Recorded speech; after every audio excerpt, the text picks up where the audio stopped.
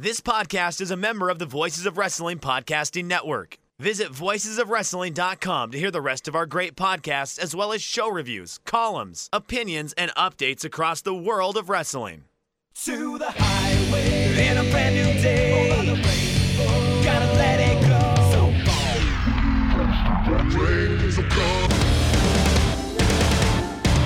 Fast to freedom. Stars tonight together. Here everybody's singing.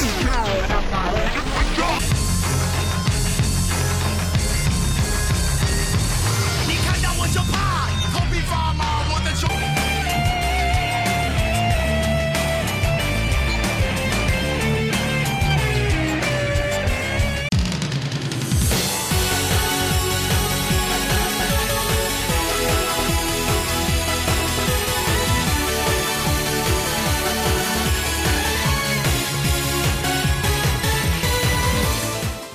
Welcome back to Open the Voice Gate, Rewind and Rewatch, covering Open the Southern Gate from Burlington, North Carolina on April 1st, 2011.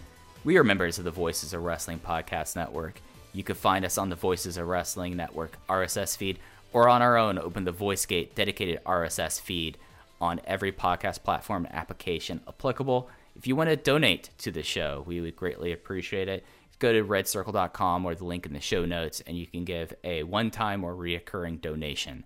You can find us on Twitter at OpenVoiceGate. I am one of your hosts. It's your old pal, Iron Mike Spears. I'm joined as always by my co-host, Case Lowe. And Case, how do you feel about now that we're going down south for DGUSA? I'm approaching Mike Spears territory at a rapid descent. Judging from some of the choice architecture on this venue's wall, I would say I don't feel totally safe at the Mid-Atlantic Sportatorium. I don't know if you noticed the same things I did about this venue. Yeah. It would be one Confederate flag hanging in the corner that I could not take my eyes off of the entire show. Every time they cut to it, it is the only thing I could focus on. But we are going down south. We are heading to the Spears territory. It is North Carolina. It is Open the Southern Gate. And it is WrestleMania weekend 2011, which I am very, very excited to talk about this triple shot that DGUSA had. Yeah, just so for like a frame of reference, I know where that venue was, and we can talk more about it because I have my opinions when we get into the show itself. Yeah, that part of North Carolina was close to where I went to undergrad, and, you know, it's something where, like, I'm glad we live in 2020 where people are having the necessary just reckoning over the Confederate battle flag and how just fucking racist it is, for lack of a better words. Pardon my French, but yeah, no, that does not surprise me when I saw that. I was like, oh yeah, that's terrible. So yeah. It's one of those things that, like, even before I knew the meaning behind the flag, I've always had a bit of a bias towards the South. So I was like, oh, that's a Southern thing. It's dumb. But I do think about it. There's certainly not beacons of hope in this dull world, but Ring of Honor and Sinclair Broadcasting and the Briscoe brothers, like a few years ago, they released a compilation where the cover is just the Briscoes with like a Confederate flag background behind them. That's like 2014. Like, that is not that long ago. Right. And again, I mean, it's, you know, we're changing. It's for the better. I'm not gonna gatekeep any sort of progression. When you can get on board, you can get on board. But yeah, it was very distracting this entire show. Whenever they would cut to the corner cam, it's like, oh my God, there's a Confederate flag in the background. Okay, all right, let's focus on the wrestling. Yeah, no, it was something that was out of place then, I would say, and even more out of place nowadays. How do you want to start off with show notes? I do have one thing coming out of New York City before we want to talk about the rest of February and March and Dragon Gate and across the world. Oh, please give me your New York City note. All right, so this comes from the February 14th, the Valentine's edition of The Observer from 2011, and this is about the iPay-per-view. We've talked about the rise of iPay-per-view over the series, and this was the last weekend, this being the United weekend, of them using iPay-per-view on the Go Fight Live platform, and this is what Dave Meltzer said. The two iPay-per-view shows, which were, for the listeners, that was the New York City show from BB King's and the Philadelphia show from the 2300 Arena. The two iPay-per-view shows did virtually identical numbers. They did a few hundred, maybe 450 or 500 on iPay-per-view for January 28th in New York and January 29th in Philadelphia. The two shows were only 2 buys apart, so one would guess it was the same 450 to 500 people each night. The number was down 30% from the first iPay-per-view, but these shows were also announced just days ahead, so there's little promotion. Plus, doing 2 in one weekend kind of diluted each. So they've now have pretty much focused onto the iPay-per-views now, and we've seen, just like attendance, that initial interest, at least for January, that it was a pretty stark drop. I think they were doing about 700 for the first ones, and the first one was in Boston, right? It was the first one in Boston. Yes. So we're already starting to see that the one tail of the promotion, at least through the first 17 shows, I think it's fair to say, my finances and money was never on DGUSA's side. No, it's just such a stark decline in business, and part of what is fascinating to me about this project in particular is, the narrative has been after, the first 3 or 4, even if you want to extend it to WrestleMania weekend, the first 6 DGUSA shows, not only does business go down, but quality goes down. And I think with the exception of, the end of 2010, that Northeast double shot, where those shows weren't bad, but they weren't the strongest. And then you had United Finale, the prior show we talked about, which I wasn't crazy about at all outside of one match. But it's not like these shows are bad. In fact, I think most of them are very good. I loved both United New York and United Philly. I think the talent in play right now between Yamato and Tozawa and Pac and Ronin, there's a lot of exciting things in this promotion. And this is still, we're 2 years away from me following the promotion. I was really only actively following it for the last year of its existence. So I can only hypothesize that, or at least hope that in 2011, had I been aware of the promotion, that I would be a huge fan that I would be watching, because again, these shows are very, very good. And yes, it's easy to say with hindsight, oh, well, it's Johnny Gargano. Why didn't you care? It's Chuck Taylor. How could you not care? I understand they were new stars at the time, but they're guys that I think have acclimated themselves to the promotion and the house style incredibly, incredibly well. And I'm just so surprised to see the continual dip in business, because yes, they broke into the New York City market, but that only lasts for so long because that building was so expensive to run. And it essentially came down, as Gabe has said, people weren't buying enough food and drinks at the BB King show, so they had to stop running there.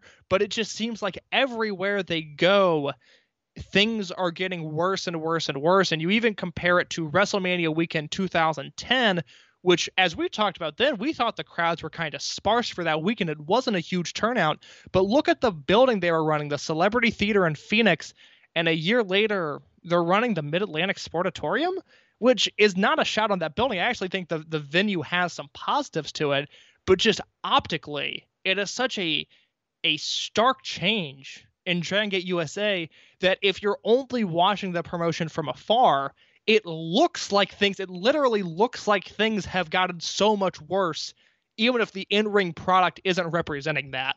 Yeah, and we've talked about it, especially with the Chicago and Milwaukee shows, about how bad, in some cases, the production got. And if you're like a person that's looking in from the outside, although the ring work and I would say the talent development is worth watching, production-wise, this is 2011 we're talking about. I think WWE went to HD in 2010.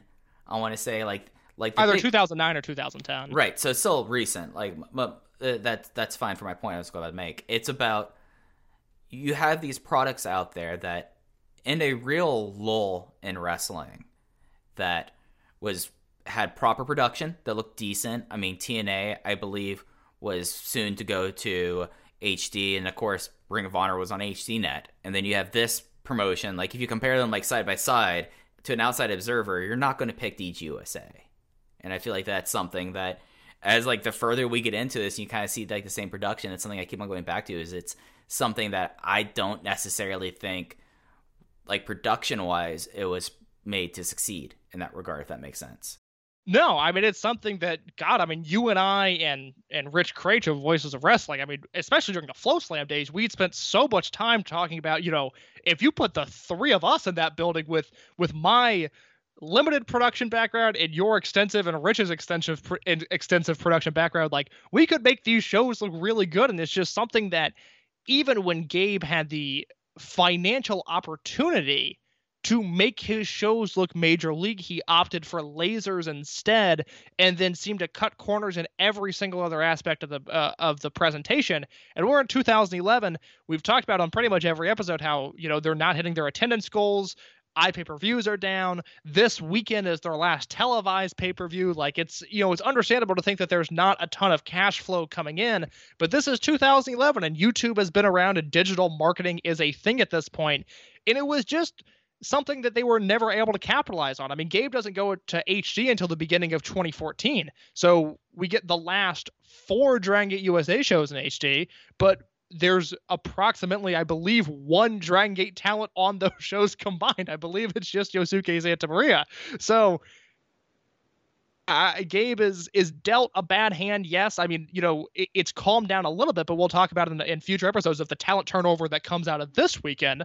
Obviously, the first 6 months of the promotion are all Gabe building up these American stars and then the American stars leaving. I understand that he was dealt some bad hands, but he's just not making it any better on himself. Yeah, and I think that's like an important point to come back to. Like, there were all these environmental factors, but there are things that, I mean, hey, we should talk to Craig and say, hey, how about we put ourselves out there, you pay us a block amount of your money, and we'll make your shows not look like shit. You'd be surprised what you can do with good scrims and actual lighting things while making things sound great, Mike, I'm a really good employee. I take direction really well. If you and Rich tell me how to make a professional wrestling venue look nice, it is going to look damn good by the time I'm done. I just need the direction.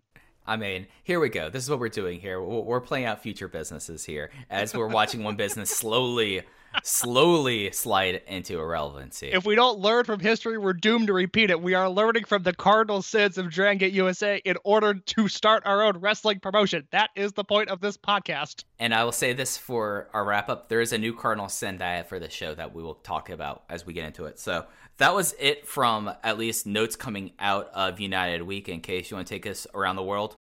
Yes, indeed. We're going to go to the Dragon Gate USA Newswire for our first bit of timeline stuff, and then we will go abroad to Japan to cover everything that happened between the end of February and the beginning of April, because it is a lot in a 1 month span. But we do have to go back to December 10th, 2010, when Gabe announces that Dragon Gate USA is pleased to announce that we are heading to North Carolina on Friday night, April 1st at the Mid-Atlantic Sportatorium. You will see GGUSA live.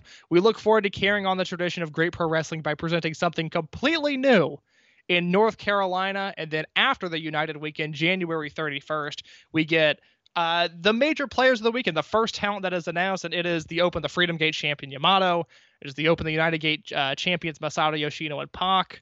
It is Shima and Naruki Doi of Blood Warriors, Ronin of Chuck Taylor, Johnny Gargano, and Rich Swann, Akira Tozawa, and a man who is not on this show, but is a featured player on the Atlanta shows, Stalker Ichikawa, makes his Dragon Gate USA debut. From there, we go to February 2nd when Gabe announces the first ever stable shootout is coming to Burlington, North Carolina on April 1st. The stable shootout will pit Blood Warriors of Shima, Naruki Doi, and Ricochet versus Ronin of Chuck Taylor, Johnny Gargano, and Rich Swann. Each team will get to put the other team through a series of challenge matches, and the 3 matches are this. Now, Mike, I will read you what Gabe typed verbatim, and then we can analyze it from here, okay? All right, let's go. Number 1. A one-on-one battle between one member of each stable. Simple enough. Sure. Yes. Number 2, a dream partner tag team match, but you must pick someone from outside your stable. I understand that. Yeah, not complicated there. Number 3, this is actually 2 matches. Each stable will get to book a member of the opposing team against any available opponents. Mike, I watched this show and then did these notes, and I did not know what Gabe meant until I actually looked back at the card. Number 3, this is actually 2 matches. Why not just say it's a 4-match series then, Gabe? Why would you do this? I mean, this is like Gabe at like his peak Gabe. He was feeling himself with this idea. Like, can't you see him getting into MailChimp or whatever he used for that time, going like, all right, I have to tell him this awesome idea. It's a stable shootout. The first one-on-one. All right, Gabe, we're with you there. Number 2, dream partners be able to pick from outside your stable. Okay, that's going to be interesting there. Like you can see like what was a first-time matchup? All right, let's go with this. Number 3. This is actually 2 matches, and it's a you select opponent match. What the fuck, Gabe Sapolsky? It's the most roundabout way to get to such a simple concept where he says the 3 matches are, and then follows that up after 2 matches with, well, there's actually 2 matches. Oh, Gabe, God bless you. But those matches of the stable shootout, they turned out to be the matches that we'll talk about in just a little bit. The Dream Partner tag match of Pac and Ricochet versus Chuck Taylor and Akira Tozawa. The Blood Warriors versus Ronin one-on-one match. Shima versus Johnny Gargano in a rematch from the first anniversary show. The opponent that Ronin picked for Naruki Doi, it is Naruki Doi versus Jon Moxley. And the Blood Warriors pick for Rich Swann is Sami Callihan versus Rich Swann. So that's what we have to look forward to. But again, we've got a little bit more news before we get to that, including an announcement on February 14th that Chicago's Untouchable show from September 25th, 2010 is now available on DVD for immediate shipping. And then February 16th, it is announced that the following night show, Way of the Ronin, is also now shipping for DVD. So, Mike, that is a 5-month gap between DVD purchases, or between the show and the release of the DVD, rather. Is that normal for the time period? Because this already seems like they are drastically falling behind on DVDs. Well, yes and no. I mean, Smart Mark Video was the major independent wrestling provider, as they were basically up until when IWTV really took over, and then people going do individual stuff on Fight TV. And they would be able to do a pretty quick turnaround because they would burn on DVD-Rs, which for the younger listeners here, those are the DVDs that have the purple and blue background. They're the ones that are cheap, and they're the ones that always degrade fastest because they're made basically to be printed in your computer. The thing was, PWG always had a huge delay, but they also always did like master-produced DVDs, which are a lot like the DVDs you'll see in store where they have the silver and goldish background because they recorded on a different format. And that's what DGUSA did as well. Like, case, I'm certain that whenever you look through your DGUSA DVDs, you see like, okay, this actually looks like it's a pretty like professionally done thing. SmartMark basically was printing onto DVD-Rs and then putting it through like a DVD label printer. So that makes a little bit of sense, yeah. Because I mean that's the thing. It's so unfortunate that the DGUSA DVDs took so long to get because they always looked very, very good. So there is that. There is also, we talked earlier about how they had, I forget which episode, I think this was in the wrap-up 20th episode where we talked about how they were eliminating the bonus DVD and they're eliminating the production cost there.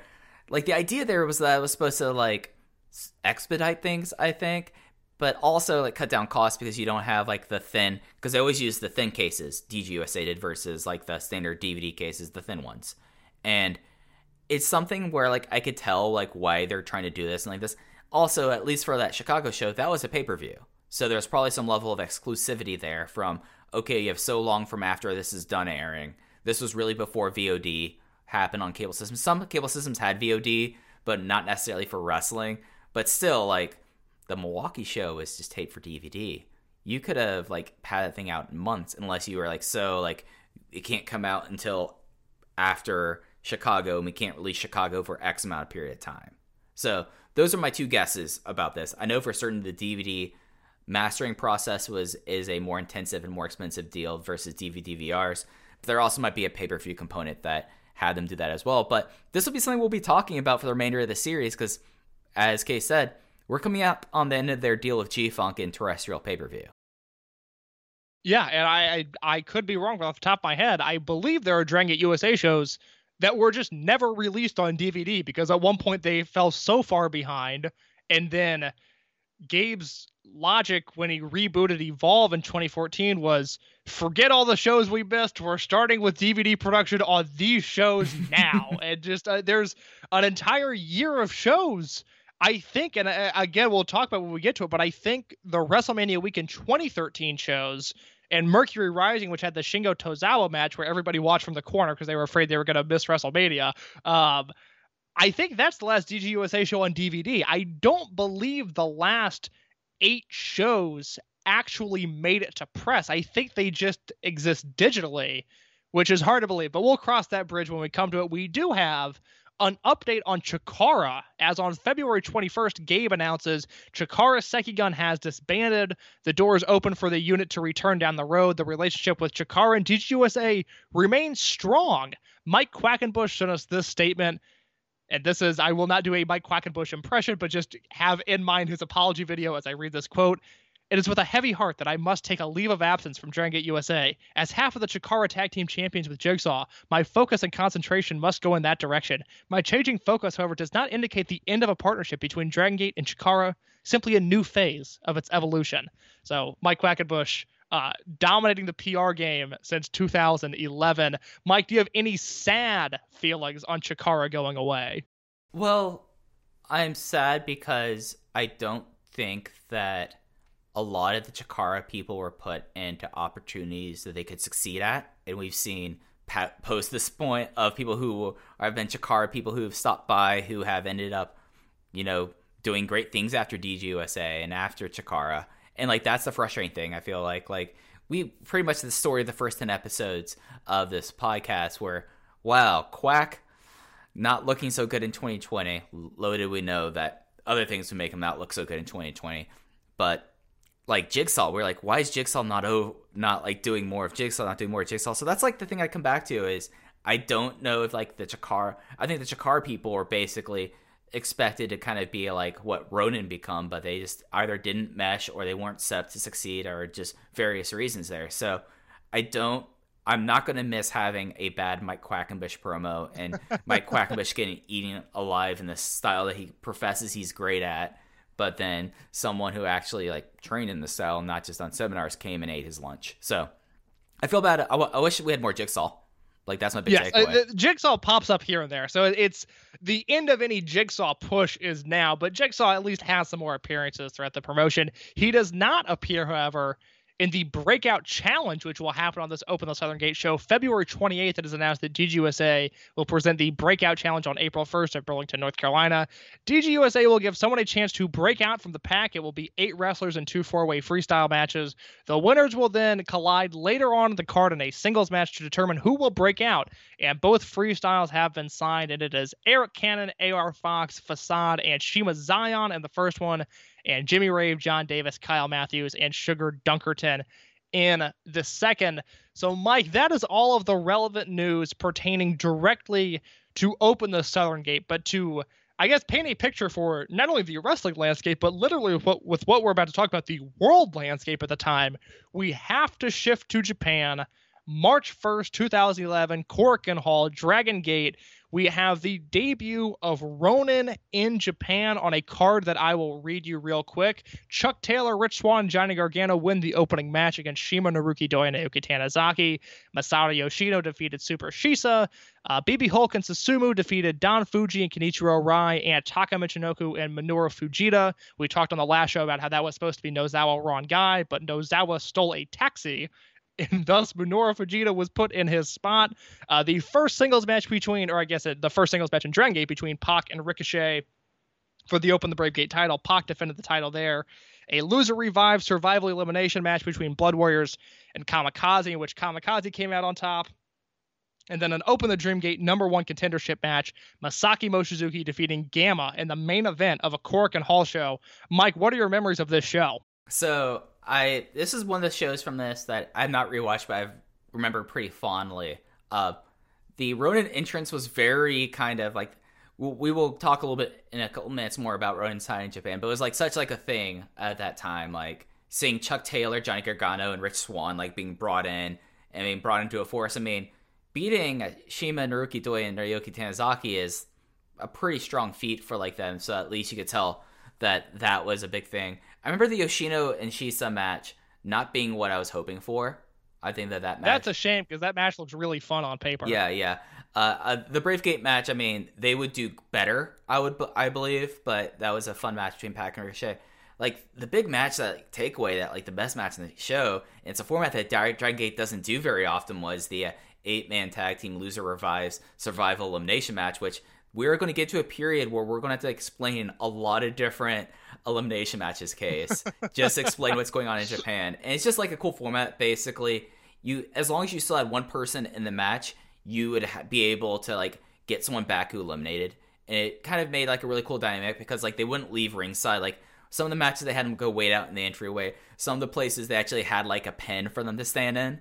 And like this one was like a really fun one. It was like one of the first ones of this. And of course, Masaki Mochizuki winning the contendership for the Dream Gate title. That was the whole thing about how Gamma was wrestling and it was originally going to be like Brody Lee. And then it was like, I don't care because Gamma didn't want to wrestle there, but Brody Lee wasn't on this tour. So interesting show. Yes. Interesting show. Yeah. To say at least. I have not seen anything from this show other than the Pac Ricochet match, because that is one that has always circulated really well. At least I know there's at least a music video of the clipped match on YouTube, but for a while that match was pretty well out there because it's insane. Like Pac and Ricochet will have better matches in 2011 as the year goes on, but this one they are just doing moves. Like it is a bizarre match because even for Pac, who I really post 2007, I mean, once he comes to Dragon Gate for the first time, he loses any sort of like really spotty stuff and becomes just a really solid all-around worker. But this is just Pac and Ricochet doing moves, and it is a ton of fun. But I would like to see that Loser Revives Survival Elimination match. It kind of sounds like traditional dodgeball rules in a sense where I've seen matches like that before, but I haven't seen that particular one. So I would like to hunt down that show and find it. Do you know what episode of Infinity that is offhand?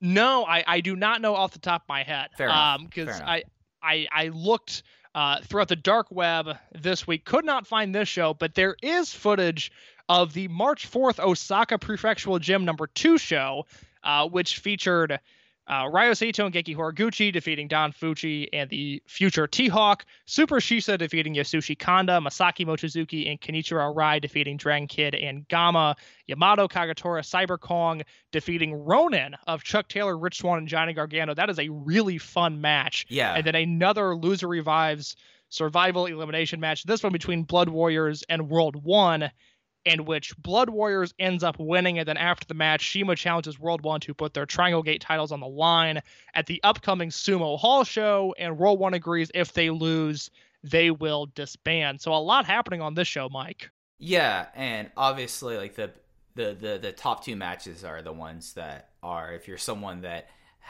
is able to find it, it's worth watching. Like Ronin in Japan, it was like such an interesting thing, and it's going to be such an interesting thing to like look back on because it's a very divergent kind of thing for these three guys and like their first exposure to Dragon Gate. But I mean, again, like the 8-man tag team Loser Revive Survival match is so much, they're really fun because there's a lot of different ways. Like they are over the top rope.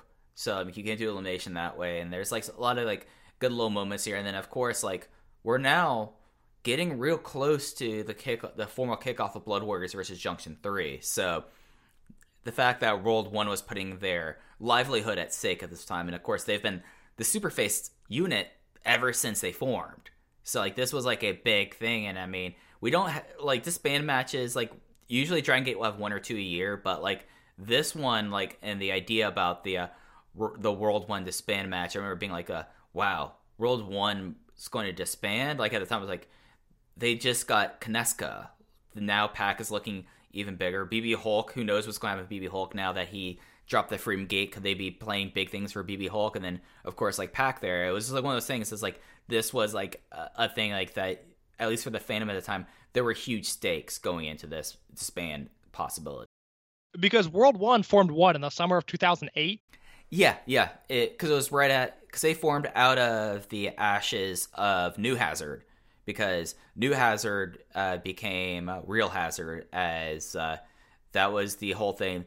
The day that the Earth stood still as Shingo Takagi and Cyber Kong turned on BB Hulk, when BB Hulk finally got them to do the BB story dance and came out in costume and they beat the crap out of them and they were Triangle Gate champions. They had to vacate that, and then Doyoshi came to save him.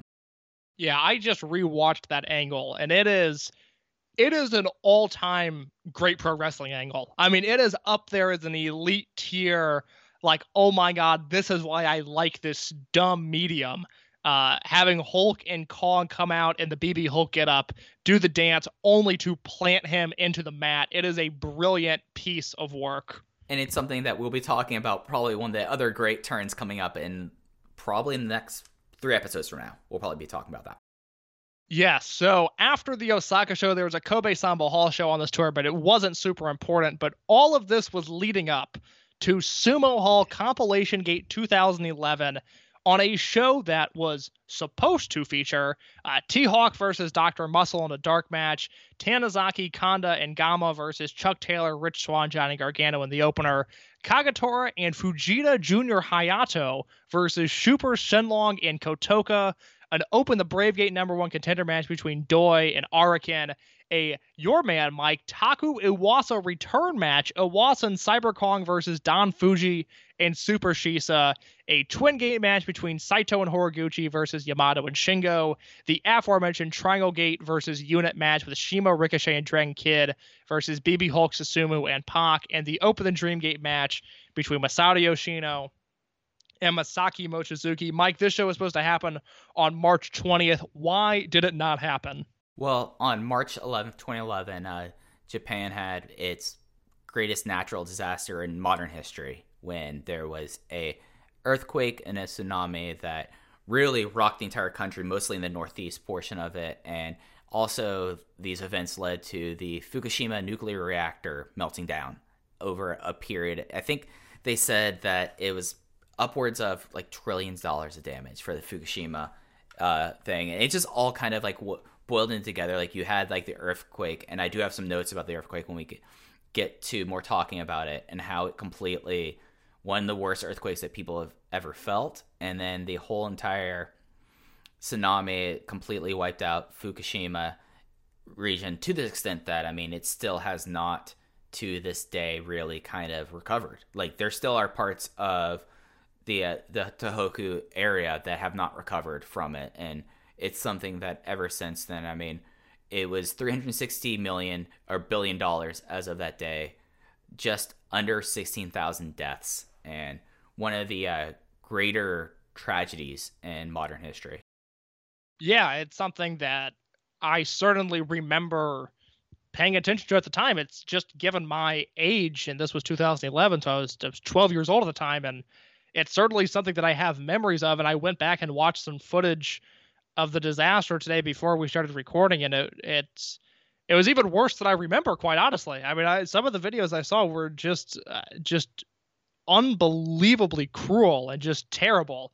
But I think Dave Meltzer in the March 21st Observer had just a good summary of it a week out of kind of everything that happened. It was a 9.0 magnitude earthquake, and with the continued aftershocks, many of which were significant. Then the fear of the radiation link, Dave writes, has threatened life as they know it in parts of the country. While there are those that have noted some of the U.S. coverage has been overblown, as much of the country in the south and west may have been shaken up by the big earthquake, and to a lesser extent the tremors, but were not seriously harmed. Numerous shows were canceled, but it appears nobody within the pro wrestling or MMA community was injured or killed, partially due to luck. Because Japan is earthquake country, its structures are the best equipped in the world to withstand a major earthquake, but this was approximately 30 times more powerful than the last major earthquake in the U.S., the 1989 San Francisco Bay Area earthquake that is remembered for a lot of things, but most notably prematurely ending that year's World Series. Because of structural damage to Korakuen Hall in Tokyo, the center of activity for many wrestling, boxing, and MMA groups, a number of events have been canceled, including a women's boxing show with 3 world championship matches on March 12th and a men's boxing show on March 14th. Yeah, this was the thing about the Bay Area earthquake there, and it being 30 times more powerful than that earthquake, is terrifying to think about. Well, and this was one of the things that, as Dave is someone that's kind of hit and miss in recent years about cultural issues and global issues, I feel like that this is actually some of Dave's strongest reporting was done during this. I mean, he was able to interview someone like Aaron Aguila, who was on tour for All Japan, or he was able to like take these notes. We had an interview elsewhere where Aaron Aguila is from Southern California, and he was like, this is a quote that he said from this. But it didn't stop shaking, and the guy next to me were saying we're in the earthquake. Being from California, and by the way, he was in All Japan. They were touring that region when this happened, so they were close to what happened, and they were in their tour bus. He said, being from California, with all the earthquakes I've been through, I kind of knew what to expect. but it wouldn't stop and it kept getting worse and worse. It's hard to believe, but the bus almost tipped over. I can't believe it didn't. That's how violent the shaking had gotten. The thing was scariest, though, is that the shaking did not stop for 4 minutes. It was 10 times, 20 times, maybe even 100 times worse than any earthquake I felt back home. The fury was unbelievable. I was thinking that was it. This was the way that God wants me to go. This is it, and I can't believe it. I'm going to die in a bus full of wrestlers 6,000 miles away from my wife, kids, and parents. You know, for the first few years, you think it'll stop soon and there's nothing to worry about. I've been through these before. We've been fine. Then, when it doesn't quit, and you watch some of the guys get up out of their seats and start freaking out, you start saying your prayers, preparing maybe to die. So, it is something that left a mark on someone like Aaron Aguila, who was there. And it's something that, I mean, also he talks about that not just like Cork and Hall did it, but Sumo Hall canceled everything because even though they had the preventions there, I mean, there was damage suffered. And I believe Cork and Hall basically for a while, I don't remember when exactly it got started back up, but for a long time, Cork and Hall was, it was available, but then they had to do repairs later because I know that companies were back in Cork and Hall by May, but it effectively shut down a lot of wrestling, and mostly they had to cancel, Dragon Gate at least, cancel their Sumo Hall, and they weren't able to announce it until the 16th, and I mean, they were running in Kobe area and in Osaka, so it wasn't really affecting them there, but it's something that at least with Dragon Gate, if you're watching these shows along with us, you'll notice that most of the Japanese wrestlers have a pray for Japan and various like different armbands and like things. This Dragon Gate did make like a big effort of fundraising.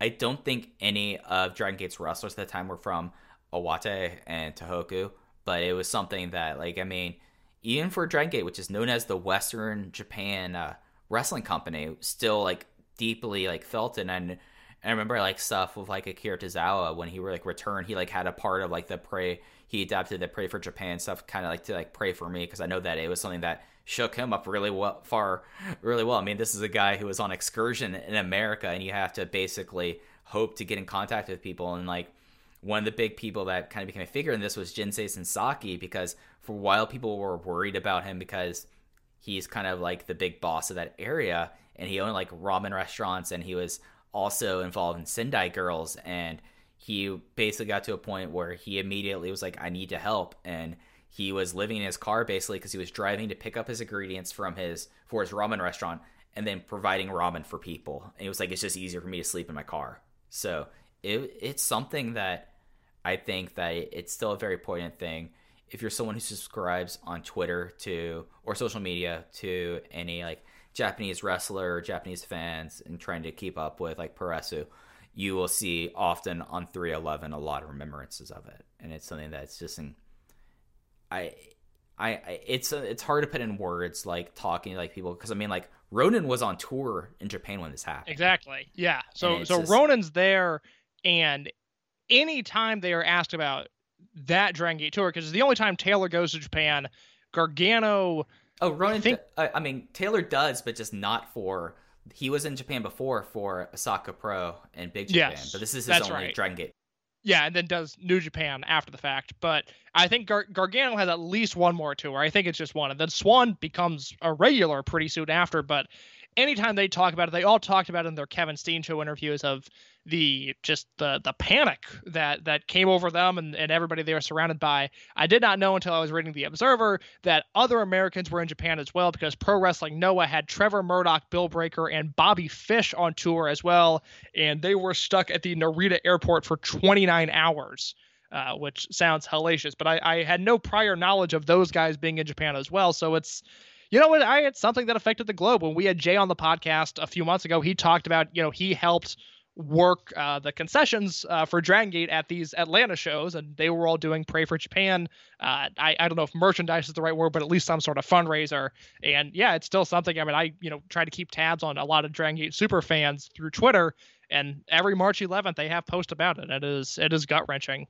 It's something that I don't know if you caught this, but basically when this happened, of course, Sumo Hall was canceled. Compilation Gate. That was going to be like their second time to run, or the third time they were going to run Sumo Hall. Dragon Gate's never been back to Sumo Hall.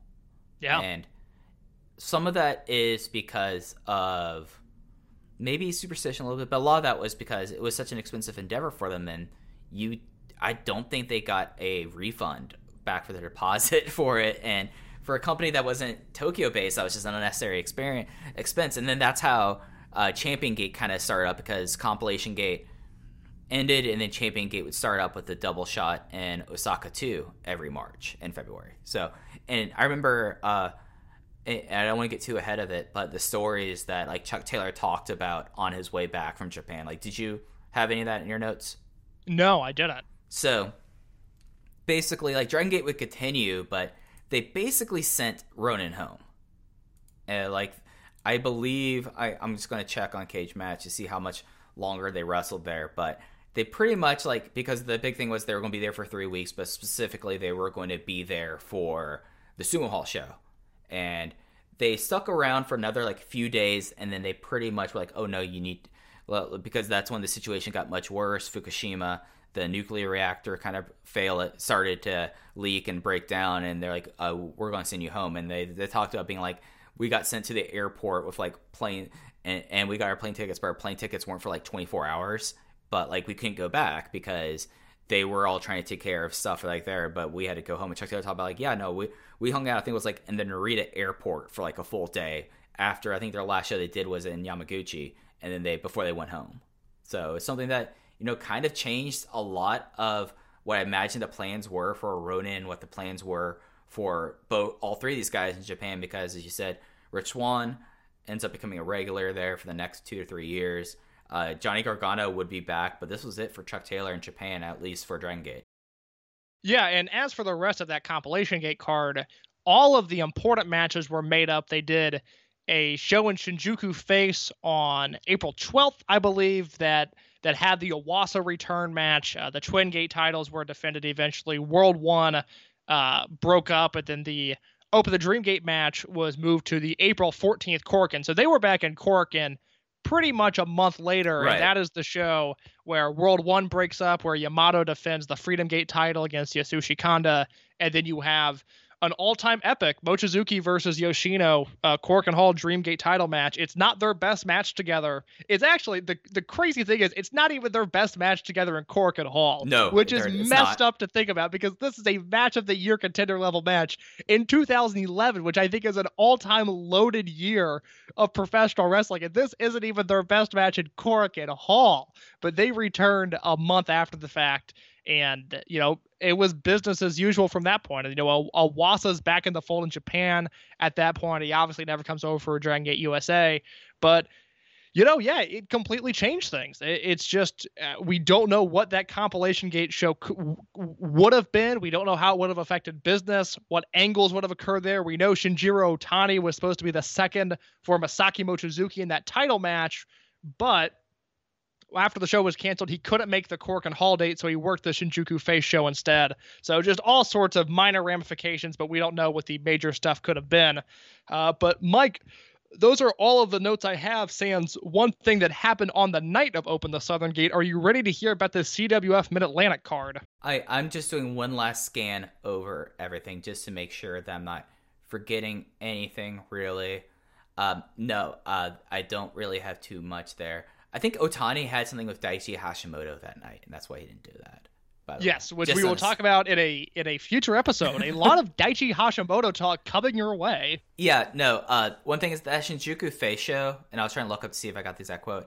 I believe that was a benefit show that they ran. Yes, yeah, it was. Yeah. So what? Please lay it on me, Case. I want to know about CWF Mid-Atlantic. Yes, at one point the most prestigious independent wrestling promotion in the United States. But 2011 CWF Mid-Atlantic, this happened right before Open the Southern Gate in the same building. A show that featured the opening match of Nick Richards defeating Trevor Lee in the opening match. This is 3 years before Trevor Lee broke out at all. He is an unknown at this point. We also have a match between Lee Valiant and Chase Dakota, a CWF Mid-Atlantic Tag Team title match as Chiva Kid, who, Mike, do you know who Chiva Kid is? I don't want to be accused of unmasking him, but he has specifically like similar build to one Andrew Everett. Yes, someone that pops up on Dragon Gate USA shows a few years from now. Very similar build to Andrew Everett and his partner Kamikaze Kid. They fall to the VA bombers of Jason Blade and Adam Page.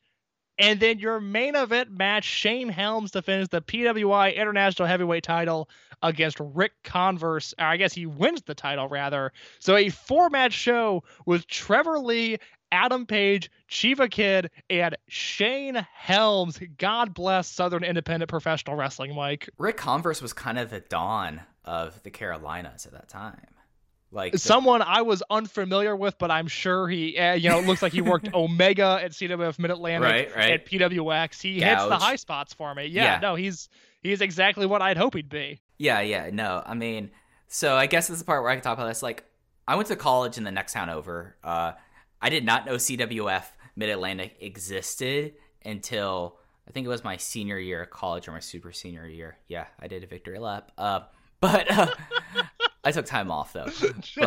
Just one last stroll through campus, fist high in the air. Like, yeah, this is my place. Do you want to get into a bit of Mike Spears lore for a second? I would love to. You're a man of mystery. We've podcasted together for hours and hours and hours, and I still know very little about you. I mean, I like being able to drop in nuggets of, like, little Spears facts here. So here's one. Give me a hashtag Spears fact. Hashtag Spears fact. So when I did my victory lap, I planned it in such a way that I only had classes on Tuesday and Thursday. Something that I highly encourage anyone to do if you can, because in the classes I took in my last semester were a intro to Buddhism. I took a web development learning Shockwave Flash, something that doesn't really matter nowadays. And then I took an online course for futurism, talking about like the idea of futurism and the singularity. This is a fascinating schedule. It is actually a little similar to my schedule, where I only have classes Monday and Tuesday. All right, this upcoming semester, and all of my classes are online. Now, that is not school-wide, at least yet, but I scheduled classes in March, and even then I was like, you know what? I don't think we're going to have this under control by September. Let me schedule classes that could adapt to an online learning environment, and that is what I did. So course structure, they're different than yours, although Intro to Buddhism does sound very interesting. But yeah, no, 2 days of classes a week, I will take that. That sounds very nice. I'm looking forward to that on my end. But yeah, no, it's the way to go. I also have a minor in religion, which I kind of lucked into. I was like, I need to take one world religion and then one book about or one class about the New Testament, and I got a minor. So I was like, okay, fine, whatever. I was done with all my my major stuff. The thing about CWF, like, it was like in a place that I would have gone to CWF Mid-Atlantic shows if I knew they existed when I was in college. I did not know they existed until one night. I was at IHOP with friends, and walked in Ricky Morton. And I was just like, there was only like one of my friends there that was like a wrestling fan to my level. And so like everyone else was like, Mike, why are you craning your neck like that? And I was like, this isn't going to matter anything to you, but I need to go and text this person. And of course you go pull out, like, this was pre-iPhone, pull out your Nokia and your text. I had like a slide out keyboard that time. Yeah. Oh yeah. No, I had a few slide out keyboard phones in my day. Okay. I'm not that young. I have done the 3 push to get the S. I know all about the slide out keyboard. Yeah. So that was right there. And then I was like, why is Ricky Morton in town? So then I got back to my apartment after that, and I Googled Ricky Morton, Burlington, North Carolina, and it ended up that CWF Mid-Atlantic was there. And I looked at who all showed up there, and I decided, nah. And to this day, one of my smartest wrestling decisions I've ever made is never caring about CWF Mid-Atlantic. Could have entered you into a vastly different internet community. I am glad you ended up here, Mike. I am glad you made it out alive. I mean, I could be deeply in the Hales verse. What can I say? And I like Dylan Hales. He had a great episode on my Art School Albums podcast. Good man. But Mike, are you ready to open the Southern Gate? Let's do it. All right. So this was at the CWF Mid-Atlantic Sportatorium or Coliseum. They've changed it because they've changed venues so many times. Do you remember what they called it? It was the Mid-Atlantic Coliseum. Sportatorium. On this specific show, it's the Sportatorium. Right. All right. So they had basically 200 people there. We had no pre-show matches, as there are no bonus cards because every match is as important as the last. We start off the show with Ronan backstage without Rich Swann. They claim they left Rich Swann in Japan. They said they lost a bunch of matches and they retired Rich Swann, but they found someone else. And then someone came out wearing a Santo match. Okama was his name. And they say he was the new member of Ronan. He went back behind like a partition door, unmasked to be Rich Swann, and they were all very angry that Rich Swann came back with them. What did I miss? Who did Rich Swann make mad? He gets buried against Brody Lee on the last show, and now Taylor and Gargano don't like him, and I don't understand it, because Rich Swann has been awesome when he's not wrestling Homicide. I feel like Rich Swann really upset someone, and I don't know why. I mean, it'll be something to watch about who made people mad on this show, because I have some questions. Then the next match is Brody Lee coming out with Blood Warriors. He's mad folks aren't showing them proper respect and that no one can beat them down, no one's standing out applauding. And out comes John Davis to fight him. And that this is the WW, I think it was on FIP, so I won't see WWN. But this is the DGUSA debut of John Davis versus Brody Lee with Naruki Doi and Ricochet. Brody Lee pins John Davis with a sit-down powerbomb in 6 minutes and 1 second. Fun little match. I am very, very curious to see how John Davis's run holds up in Dragon Gate USA, because there was a lot of stuff about it that I've seen that I did not like, that I thought was maybe a good idea that was poorly executed.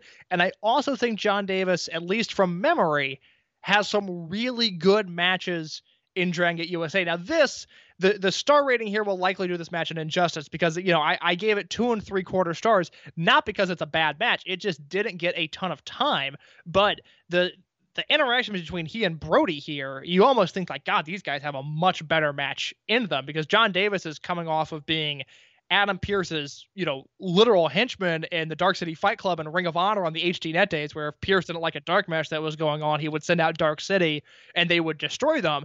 John Davis is here. I thought he matched up well against Brody. Brody Lee is someone who, again, I continue to talk about it. I did not realize he could talk the way he did even in Dragon Gate USA. He is in a really valuable role as this American in Blood Warriors, because Ricochet, even though he's super over, Ricochet just can't talk. And there have been times where Brody Lee has taken the microphone in these promo segments and has led the angle to where it needs to go. And he's very much a ring general in terms of the angles that are being on display. It's a very interesting role that I had no idea that Lee was that apt for such situations at that point in his career, but it's great to see. And I thought this was a fine way to kick off the show. I have no issue with John Davis as of now. I'm someone that, at least when I was watching to it, and it's something that always bothered me with John Davis and DGUSA, I ended up like really liking him post DGUSA, and especially like the later Evolve stuff. I always kind of joined there, but DGUSA, at least for me at the time, I remember having like almost like, why is John Davis like involved in this? Like, it just did not make sense to me. But this was like, for like 6 minutes, they didn't get enough time to really have a full-on Hoss battle. But it just was like, you could see like John Davis at this time would get much better, I would say. Like, there was some stuff that like you could tell was stuff that was supposed to be like impressive, and you see later from John Davis, and it would be like awesome. Like, especially like in like 2015, 2016 Evolve. But here it just was not necessarily there. He did get a kick out of the truck stop, which was Brody's finish. Yes, he did. It got a decent reaction too. I think people picked up on that. Right, yeah. I went 2.5 stars on it. I thought this was a perfectly competent but short opener, and I felt like that this was something that I'm ready for, like in this period, to have my opinion of John Davis completely changed, because I was definitely one of the people at the time. I actually got into a Twitter spat a long time ago, and different Twitter accounts ago, with Gabe Sapolsky over John Davis. So this is something that I am kind of excited to see this, and he'll be someone that we'll be talking about through the remainder of DGUSA. So, and yeah, that is very true. I guess I did not really think until just now that he stays. He is on the shows from here on out pretty much. He's not on the final 2 double shots, but I think every other show he's on. And I know there's one match coming up months from now that I know you and I have a differing opinion on it, and I hope that it holds up in my mind the way I think it does, and I hope I can change your mind on one particular John Davis match. But for a debut, to me, this was a success. Yes, and I know which match we're referring to, and that's the match that I got into a Twitter spat with Gabe Sapolsky about. 7 years ago. That makes sense. That makes a lot of sense. So after this, Blood Warriors laid out John Davis. Brody wants the crowd to applaud for him and thank him, but the crowd was not having it. Like, this crowd it's an interesting crowd because Burlington, North Carolina, I probably should have this up front. It's basically equidistant between Greensboro, North Carolina, and Raleigh, Durham. So, like, it's like 30 minutes one way, 30 minutes the other. It's like not a bad location. You're trying to get people from both places there. I mean, the crowd was full. I think it was like 250 normally, and they got 200 in here. And the crowd, I thought, was pretty good throughout this entire show, which, you know, doing a Dragon System show in the middle of Mid-Atlantic territory is something. Yes, that is a reoccurring thought I had watching this show was like, it seems like the crowd wants to like this show, right? But they're not entirely sure what it is. Because again, like, you look at the CWF card that we just read, like, even Andrew Everett, who was doing flying at the time, I'm sure, as Chiva Kid, and then Adam Page and Trevor Lee, who was nothing at this point, not the Trevor Lee we came to know on the national independent scene. Like, you have to remember that show was headlined by Shane Helms and a guy named Rick Converse. Like, it was Southern independent professional wrestling. And as the show goes on and Pac begins to do his moves, like, it just took the crowd a little bit to warm up. And I think there's a few matches on the show, one in particular where it's like, man, if that match happened in front of a hot Philly crowd or a hot Chicago crowd, that would really be something. And I think there are times in this show where the crowd drags the matches down a little bit. Okay. Because this style, I don't know, this style needs a hot audience, just like the Dragon Gate USA house style, which is different than the current Dragon Gate house style, which Mike and I have been talking about when we've been doing our weekly updates. But like, I think this show was a good show that could have been a great show had there been a really receptive audience. I don't think anything on this show, with the exception of one segment, which I enjoyed how much the crowd shat on it, but like, nothing was really rejected on this show. I just don't think things were maybe praised as much as they should have been. You see, and we'll get into this more, I have a greatly divergent opinion on this show. Okay, so I look forward to hearing it. Yeah, so the next segment was Air Fox having a backstage promo. He said he debuted on the last pay-per-view, but on this show he was going to break out. And that led us to our first breakout challenge match, Kyle Matthews versus Lince Dorado versus Sugar Dunkerton versus Jimmy Rave. So Lince Dorado, there must have been something that moved around because originally that was supposed to be John Davis in that spot, and he got moved up to the opener, the singles match. So Lince Dorado was on the show. I think this is like right before, like him and Mike Quackenbush had a big falling out, I want to say. So that sounds right. Yeah. And Lince is the guy who jumped out at me at this match. Is, you know, he was on the bonus cards of the first few shows. He's in the big cluster on the Open the Freedom Gate show and the Generation Now match. I thought he had improved drastically since then. I thought Lince Dorado was the star of this match. Yeah, I absolutely thought he was the star of this match. Sadly, he would not advance as 2016 Wrestler of the Year. Jimmy Rave defeated Sugar Dunkerton with a Shining Wizard in 5 minutes and 2 seconds. It was, this is the part about the show where I think we're going to, that like I had major issues probably more so than you. This breakout challenge, you take this away from this card, and you have what would become like what a solid Dragon Gate USA show was looking at this point, in my opinion. Yes. But you had all this. You had someone that we're going to talk about in this post-match here. And then you had like all of this here that just like the non-Dragon Gate related stuff here that dragged it down such a bit that this is one of my least favorite DGUSA shows because of how badly the stuff dragged it down.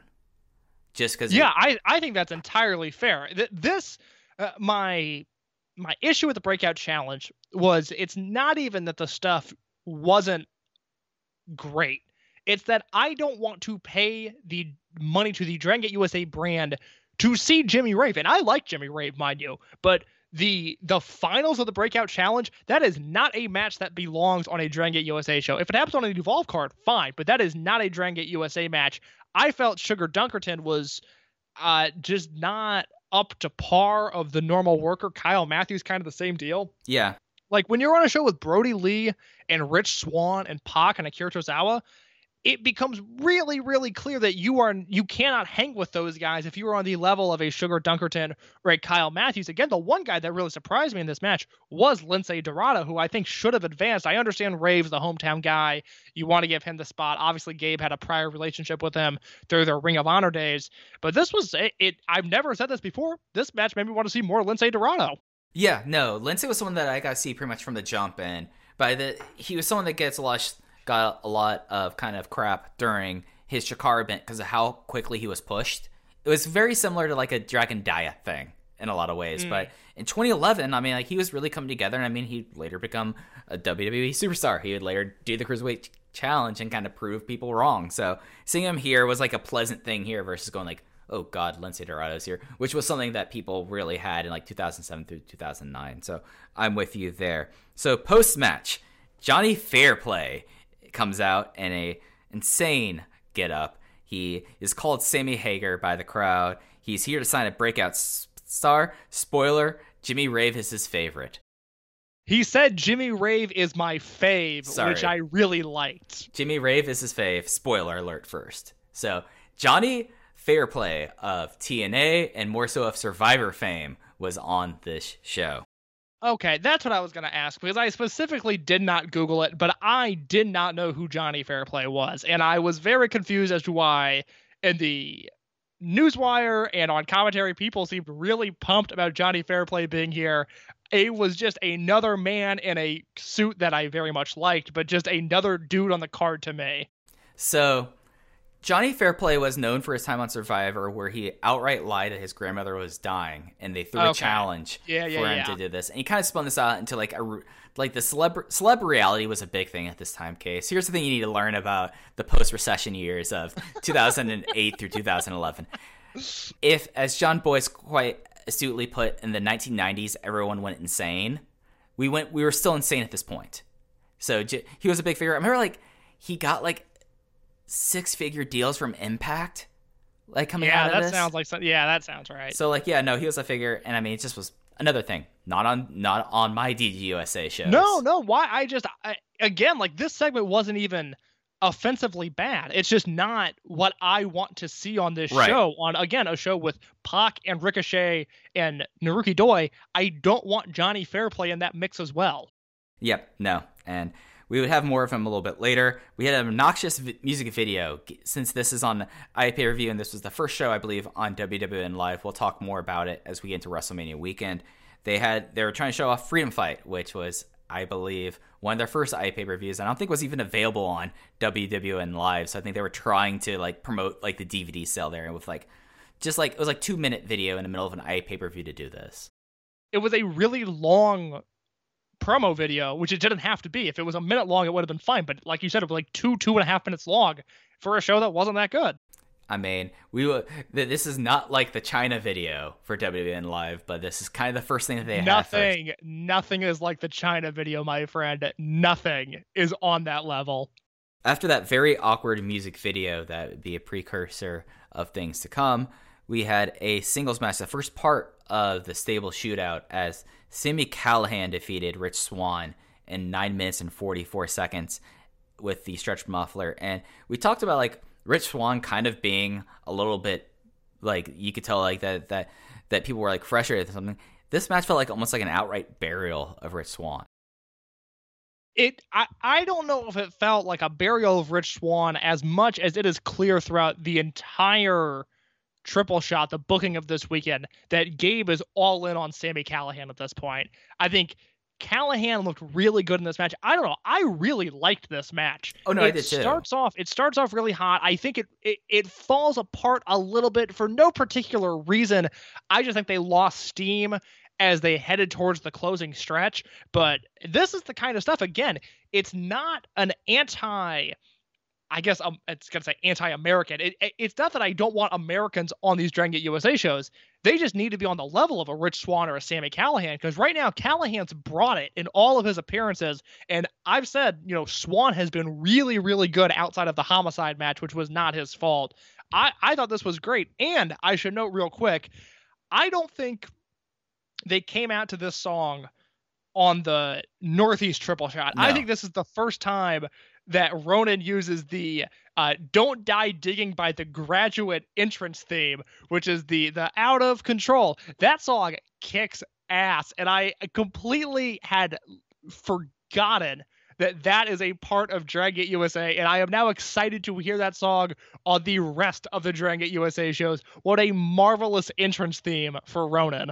Yeah, they were kind of weird about entrance theme. I don't know if people all brought the MP3s or the CDs for the in-house, at least in Burlington, because you had Brody Lee come out to I Like Cola. You have this, which is more known as Johnny Gargano's theme, and at this time, I thought that Johnny Gargano was still using metric gold girls and guns. Like, that was kind of his big thing, which is another kind of crazy thing. Like, Johnny Gargano, for all he is, he has some interesting tastes to, like, independent music that I think it's a different bit on it that I like. So, yeah, he's an interesting guy. I would call him a dork, but I'll say he's an interesting guy. Oh, no, he's a dork. Absolute dork. He's a Funko dork. Yes, he is. Yes. So like, the reason why I thought this was like a squash was basically Sammy took about 75% of this match. There was a really sick ramp spot, and then a long beatdown section where he was lighting Rich Swann up with chops and punches. And then we had like a really kind of fun, like, little bit of a shine for Rich Swann before Sammy just completely took him down and took him out with the stretch muffler. Like, it was for like a 10-minute match, it was a pretty simple 10-minute match, and it was effective with that. It just, like, with how things went and, like, how things are, it made me wonder with, like, that intro promo and, like, with Rich Swann, like, losing very definitively in this match, made me wonder if, like, he is getting buried here. But I went 3.25 on this match. I went 3.5. I really liked it. Yeah, I thought this was a real solid one. And, you know, for like this show has a lot of matches. And luckily, the matches that should have time got time. Some of the matches that didn't need time needed to lose more time because they felt like they took forever, which we will get into in a second. We do go backstage case to Jon Moxley. He's all alone in Burlington, North Carolina, but that's okay. He's wearing a sweet Baja hoodie. And he wants to take out all of Blood Warriors. He'll do it one-on-one. And then he cut, like, the Rebby Sky promo and the Rebby Sky angle by the end of this show and by the end of this weekend. It's just one of those things that this is something that they did in 2011. And it's something that in 2011 I was kind of like, okay, he's really going hard on this kind of thing. And in 2020, it's just uncomfortable and not necessary in my mind. We'll talk about the Rebby Sky thing later because it's whatever. I cannot believe the way Kamikaze USA imploded, and they did nothing. Nothing at all. Nothing with it.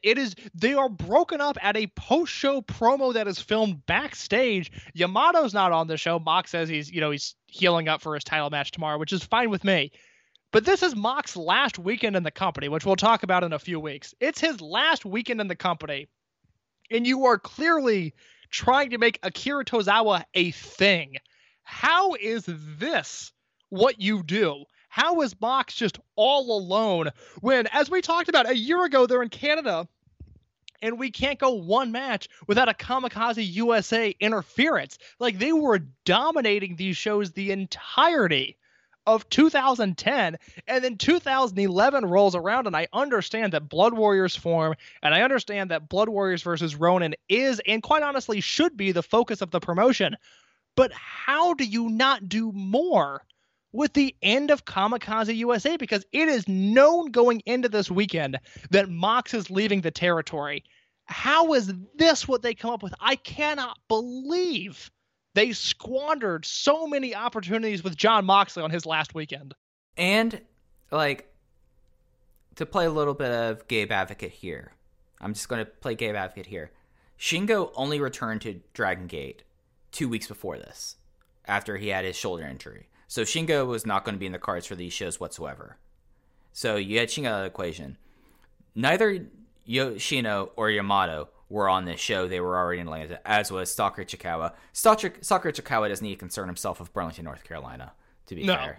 No, he does not. So, like, you're left with Moxley and Tozawa. We had the big turn to end the United weekend, and you don't do anything with that here, where you really could use that there to provide, like, a storyline about how Kamikaze USA is imploding. Like, that's the thing that gets me, is, yes, your hand dealt with. You don't have Shingo there. He was the leader of Kamikaze in Japan. I mean, he is with the exception of Shima, and maybe Akira Tozawa at this point, the most well-known person to your audience as a Dragon Gate native. Yamato is taking the night off. He's already in Atlanta. They would run a seminar the next day led by, I think it was Yoshino and Pac, but Yamato was there as well. So you have, like, these two people here, which should be the focus of the Kamikaze dissolution, right? Like, it should be about Moxley and Tozawa, and it does get more into it as the weekend goes along, you couldn't do one thing here to play up that. And that's the frustrating thing to me about Jon Moxley on his last weekend, is you had this match that unless you were watching the end of a pay-per-view that was on the air 2 weeks before this, you read the report and that was it. Again, they didn't even break them up in front of an audience. And this is a show. Now, I hate to complain about the main event because the main event was great. I don't really want to change that. But if you're going to build a show around the stable shootout and you need a true main event, do Moxley versus Tozawa on this show. Have Tozawa win going into his Bravegate match the next night. And then, do whatever with Mox after this. It is just such a squandered opportunity to do nothing, to just not really even have an angle outside of Mox kicking him in the gut and saying you're out, and that is it. I was unaware or had blocked this out of my memory that this is how Kamikaze USA ends. This is just such a massive missed opportunity. And it's something where you look at this and you look at Jon Moxley became, with the exception of maybe Ricochet wasn't around for all these things. Jon Moxley became the American Western face of Dragon Gate USA. He's the guy. It's him. He's the top American star in this promotion. I don't think there's a close number two, and I think the number two is either Brody or Ricochet, but Mox has a lap on them. And he's been a focal point pretty much since that second Chicago show. Yes. The first Philly show where he debuts, he gets a giant angle. Now, granted, the angle is bad because it's him and Brian Kendrick, but he gets a giant angle on his debut show. So, third show in the company, and now we're in the 17th show. So, we're in 2 weeks, we'll have ended the Jon Moxley era of Dragon Gate USA. And this is how they chose to have him go out. So, this was not the Carlson I had put in my head, but this is definitely something to be noted, that this is such a lost opportunity here to make it feel more impactful, especially in comparison to how there would be farewells in the future. I will give it I'll let it play out because there's 2 more shows this weekend. Right. Maybe there's stuff I'm forgetting. We'll let it play out. But as of right now, I think it is a horrible, horrible missed opportunity. Absolutely. And something else that was horrible, Breakout Challenge Part 2. Eric Kanan versus AR Fox versus Facade versus Shima Zion. Eric Kanan won with a brainbuster on Facade in 8 minutes 52 seconds. In case, this is my worst match in DGUSA history. 1 1/4 star. No. It is not that bad. Oh, I think it's terrible. It is not that bad. No. Now, here's the thing. It's not worse than the 2 Homicide matches. It's just not, because yes, you have Facade, which we'll get to. But Shima Zion, AR Fox, and Eric Kanan, they pulled their weight, okay? They did all right. This was not a great match by any means, but this was not a bad match, okay? It's hard to have a bad match when you have AR Fox, who obviously becomes one of the key players in Dragon Gate USA. You have Eric Kanan, who his big push starts this weekend, and Shima Zion's a guy who we'll talk about a little bit about a month from now as we get into the next triple shot in the spring and early summer in May, or I think it's early June. He's a guy that doesn't come back to Dragon Gate USA because he gets a really big opportunity. But if he doesn't get that place in TNA, I think he becomes a guy, at least on the undercards of Dragon Gate USA, because I think he was talented enough, even in 2011, to hang around. The issue in this match is, Mike, did you catch Facade's nickname as he was coming to the ring? Oh, he's a suburban terrorist. The suburban terrorist. Mike, what are we doing with our lives? Why is this our hobby, that we are breaking down the suburban terrorist? Well, I'm going to push back first on Shima Zion. I felt like that he later became a great wrestler, but at this time, not ready for prime time. It looked like he was going at a quarter speed with people like AR Fox, whose speed shouldn't be an equation. I do think that opportunity that he gets, that we'll talk about a little bit later, was the best thing that happened to his career. I think he's one of the few people that's actually incredibly benefited from being there. But I felt like that Shima Zion was underwhelming at best in this. But Facade is, I think maybe like Homicide, you at least have a reason to book Homicide.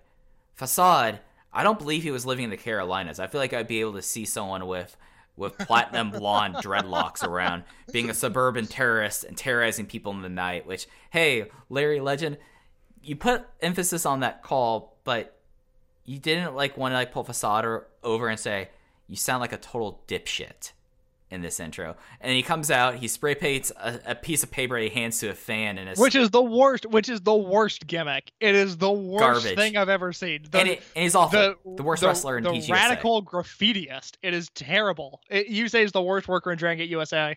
At this time, I think that Homicide, there's at least a reason why you book Homicide in the Northeast. Facade brings something to the table. He ruins this match.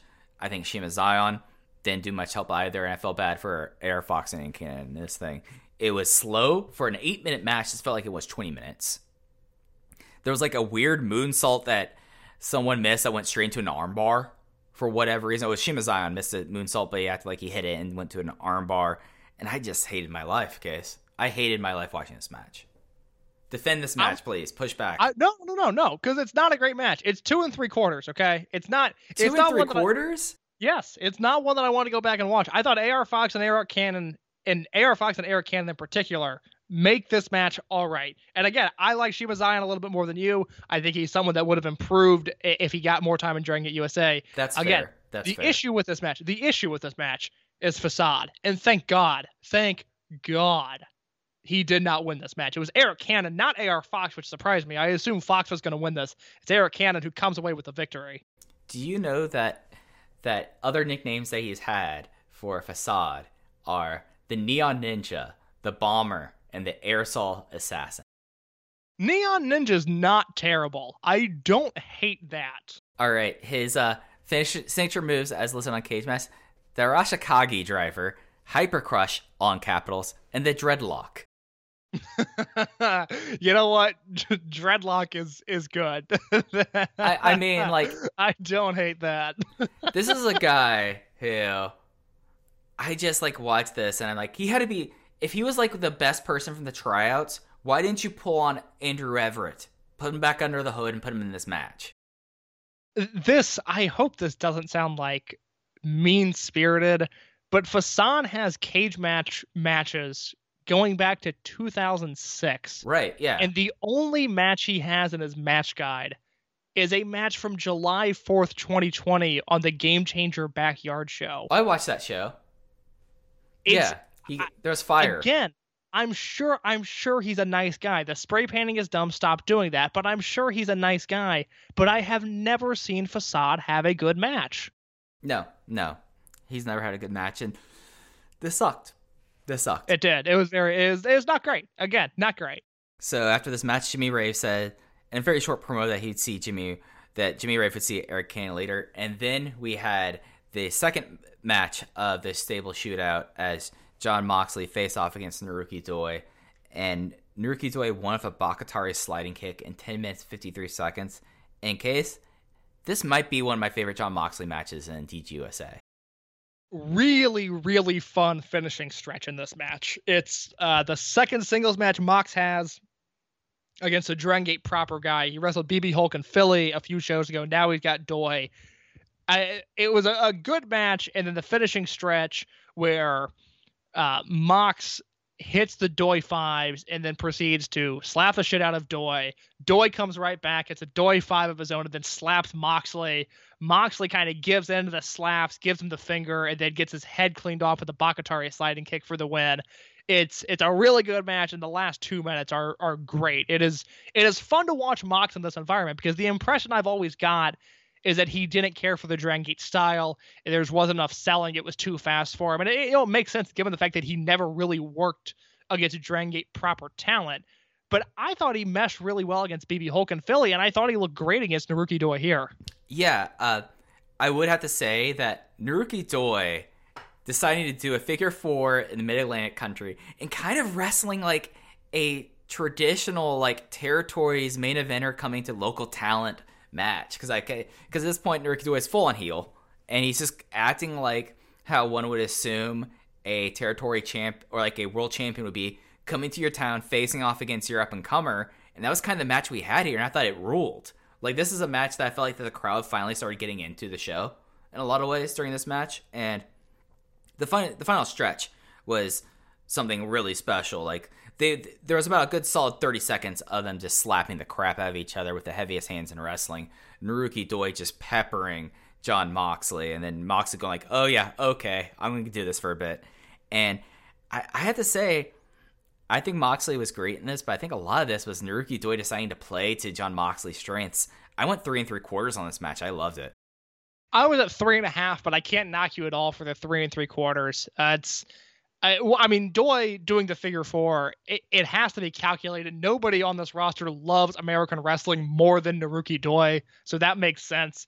And again, I would have liked Mox to at least stick around to the end of 2011, because I really think there was a lot more stuff for him to do in this promotion, because again, his time is spent wrestling Brian Kendrick and Paul London and Tommy Dreamer and Jimmy Jacobs and Homicide, and there's an entire half of the roster that he never touches. I mean, we never get Moxley versus Gargano, Moxley versus Swan. There's never, Moxley versus Mochizuki. Like, he is a guy that leaves, and it feels like there's so much more left on the table, which is maybe what is so frustrating about the Kamikaze thing, is that it doesn't even feel like he goes out with a bang, at least up to this point, when there was just so much more that he could have done. And I obviously don't begrudge the guy for signing a contract and then having the next decade of his career play out the way it did. He made the right decision.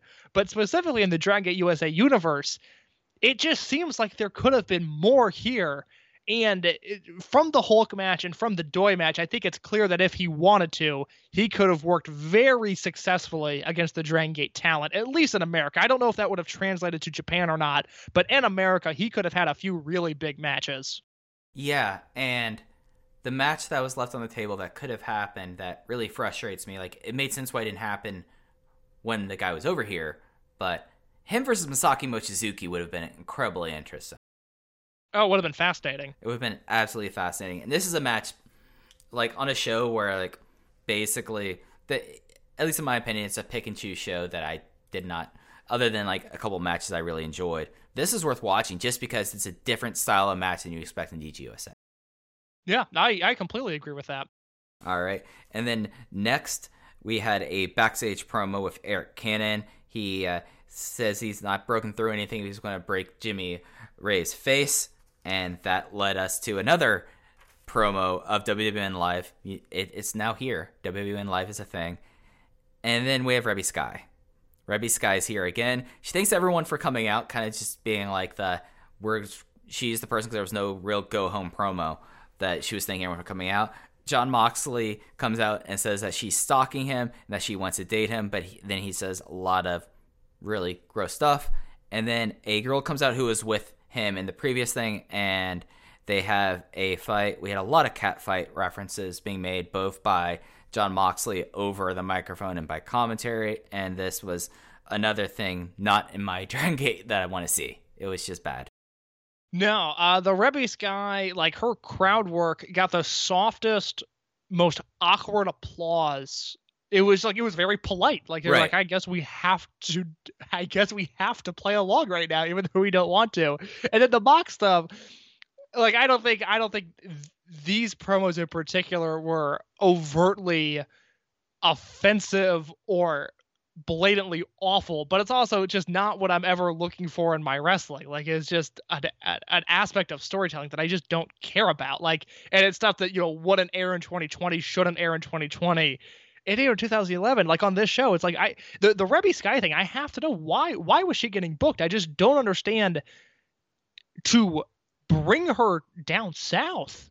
I get it if it's the Northeast, and I get it in the sense that logistically she lives in the Northeast, so fine, bring her on board, even though she did nothing on that triple shot. But to bring her out again, I'm missing it. Like, I don't understand it. Well, there'll be a reason why that we get to in the next 2 weeks, Case. I look forward to it. So that was a segment. That's exactly it. That was a rough segment. That was a segment, and then we had Shima versus Johnny Gargano. This is a rematch of their match. They had almost a year to this point. This was one of the stable shootout matches, and Shima put away Johnny Gargano in 20 minutes and 11 seconds with the Meteora. And this was probably my second favorite match of the night. I feel like that this was very interesting in how differently it was worked. You know, it was worked very differently from like their first match, which was very much inversion on Shima like eating people's lunch that he didn't respect, and it really turned into like a really like big closing stretch. Shima took a really gross looking lawn dart and super kick near fall that I bought into, and they were really like they liked slapping people on this show, and these two were definitely keying into it. What were your thoughts on this? It's fun to compare this to the 1-year anniversary match where Gargano was the heel and he's really cocky and he's not quite on Shima's level, but he thinks he is. And then here, even though Shima wins the match, Shima's working heel, Gargano's the face, and it feels like it's pretty close to a level playing field. And unfortunately, this is the last singles match these two have against one another. They had one more scheduled at the start of 2014, but that never ends up happening because Shima is injured. So this is it for the Shima Gargano matches, and it really feels like there's one or two more left in the tank, just given the way the rest of this promotion plays out. I'm really disappointed we don't get another one of these matches because, yeah, I think they played to the strengths of the venue where, again, some of the flying didn't totally get over. Some of the flying was sloppy, and I think that just hurts the overall effect that it has.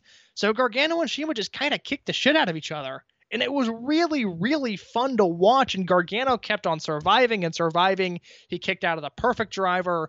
And then the finishing stretch of this match, Shima hits the Schwein, and right before he goes up for the Meteora, he just punches Gargano in the back of the neck. And it is such a small thing, but that is why Shima is one of the greatest wrestlers of all time.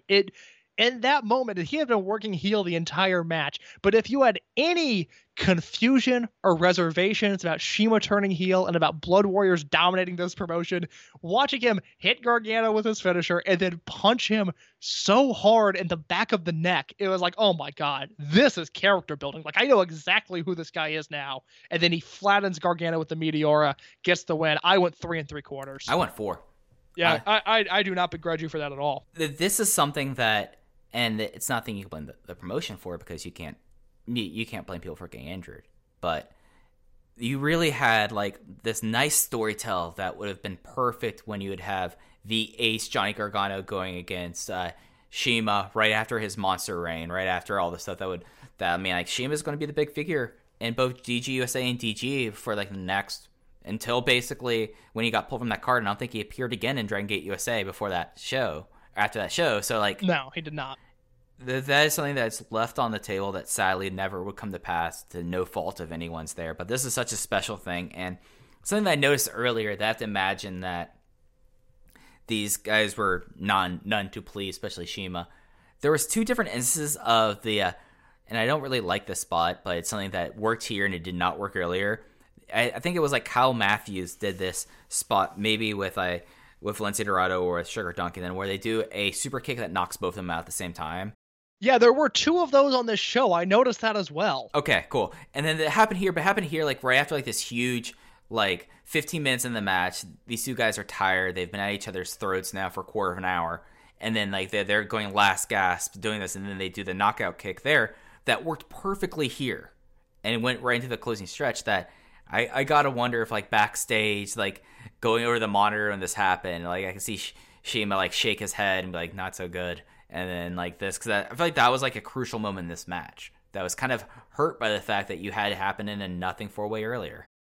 Mike, I completely agree. That's something I glossed over in my notes that I should have brought up, but you're right. Because I think the double super kick in the 4-way looks pretty bad. I think they nailed it here. Because I think about the modern wrestling landscape, and again, we haven't seen Shima work a match since April 1st, and we're recording this in mid-July. And I think you just kind of forget how good this guy is. And this Gargano match is just another one where it's like, holy shit, he's got this in his catalog, and this is not in the upper echelon of Shima matches. This isn't probably one of his 100 best singles matches, and he's got this out there. He is just a master of the craft. Yeah. And then we had another awkward music video. This time it was for United NYC, which I guess they really were getting over the whole entire thing from going to WN Live. But it was like another 2-minute video. It would be one of the things to really to really come from the future. But after this, we had the Breakout Challenge Final, where Eric Cannon defeated Jimmy Rave with the Glimmering Warlock in 9 minutes. This match happened. Not a match I want on my Dragon Gate USA shows. It's fine. I gave it 2.5. Yeah, Average professional wrestling match. 2.5. Not bad. Not bad. 2 pros in there. Eric Cannon, has some talent. Jimmy Rave, depending on his health, has talent. Not what I want to see. And just a match that, you said what 9 minutes. I mean, it felt so much longer than that. And again, it wasn't even bad. Think about the match that came before this and the match that comes after this. Why is this on the show? Yeah, and I think that that's the thing about this and why I'm so down on this Southern Gate show is you look at the DGUSA stuff and they get pretty much the proper time you'd expect. I would maybe like to see another 4 minutes of Moxley and Doi. But then you have the previous 4-way, the one that Kanan won, that felt like it was 9 minutes going on 30. This match, at this point, on the show, I was because I remember how much I enjoyed the main event. I was okay, it's going to get better. But I kept checking the playtime. I was is this match not over? We still have a big main event coming after this, and it just was not there, and it was not that fine. Do you have any other big thoughts about Eric Cannon being our breakout challenge star?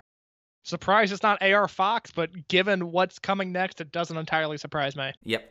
And then Johnny Fairplay came out. Johnny Fairplay said he would not sign Eric Cannon. Eric Cannon was fine at this, and kudos to Johnny Fairplay. He took a really awesome Total Anarchy. Yeah, okay. So I was annoyed with the Johnny Fairplay thing because I didn't know who it was. I didn't care until Mike explained it to me. Then I knew exactly who it was. He takes the Total Anarchy, which is an insane move to take for anyone. But for him to do it, he took a pretty good bump on it. It was all right, you know what? I wouldn't book him. But if you're going to book Johnny Fairplay, he better be taking a bump on his head because he can do a pretty good job of that. Right, yeah. And, I mean, he's someone that trained to be a wrestler. He was someone that was trained under Roddy Piper, of all people. I did not know that. Yeah, the thing was that for a while people thought that he was kind of just his bag boy, for lack of better words. He was just the guy that he trained, that brought around and basically, used him as a servant. So it was one of those things but yeah, no, he definitely was someone that was trained to be a pro wrestler, and he did that for a while before and then a lot more after. I mean, he did not. So this was all after the TNA stuff. And then he would have a couple more things. He would be on a promotion that I've never heard of called WFX, where he swindled Gene Densmore, out of pocket money in a trick reminiscent of his Survivor lie. So he was that sounds really bad. That I do not want to watch that. Yeah. And his wife at this time was on Tough Enough. Oh, good for her. And he lived in North Carolina. So that's probably why he was on these shows as well. But let's get to the main event. This was a Dream Tag Team Partners match. And what Dream Partners we would have as Pac would team with Ricochet, and Akira Tozawa would team with Chuck Taylor. Pac won in 20 minutes and 44 seconds with the British Airways on Chuck Taylor. And Case, I'm going to let you take it first. This is an incredible match. So obviously it's the only time Chuck Taylor and Akira Tozawa team together because there's no other circumstance for them teaming together. I would like to see it, but it just wouldn't make sense. Ricochet and Pac, years later, they are in the same unit in World One International, but Pac's time with World One International, I believe they form in March of 2012, and then Pac spends all of May and part of June doing Best of the Super Juniors, right, and then leaves the promotion in July. So it's not like he has a lot of time in that unit. So this is also the only time that Ricochet and Pac team together in a 2-on-2 match. There are some 6-mans where they're on the same team, but this is their only straight 2 versus 2 tag match, which is a shame because it's, I've talked, especially in the Philly episode, about how good Pac is in the ring, but to see he and Ricochet do this annoyed partners deal and to do it so well in a way that didn't feel campy, didn't feel like something TNA would do where all of the tag team partners hated each other, where they had a rightful grudge and integrated it into a match that they still wanted to win. It was marvelous to see. And there's one particular section in this match where Ricochet and Chuck Taylor are in the ring. And Chuck Taylor helped train Ricochet. They've wrestled each other a million times. And they do a sequence that is probably closer to lucha than it actually is the Dragon Gate style.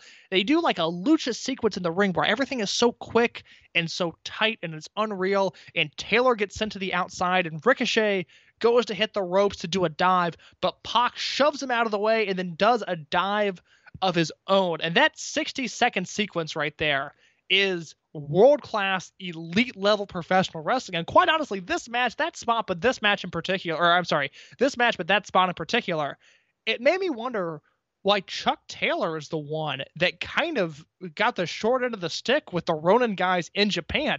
Because to me, Chuck Taylor is the one. Rich Swann makes sense. He does the standing 450. He's got the rapid entrance.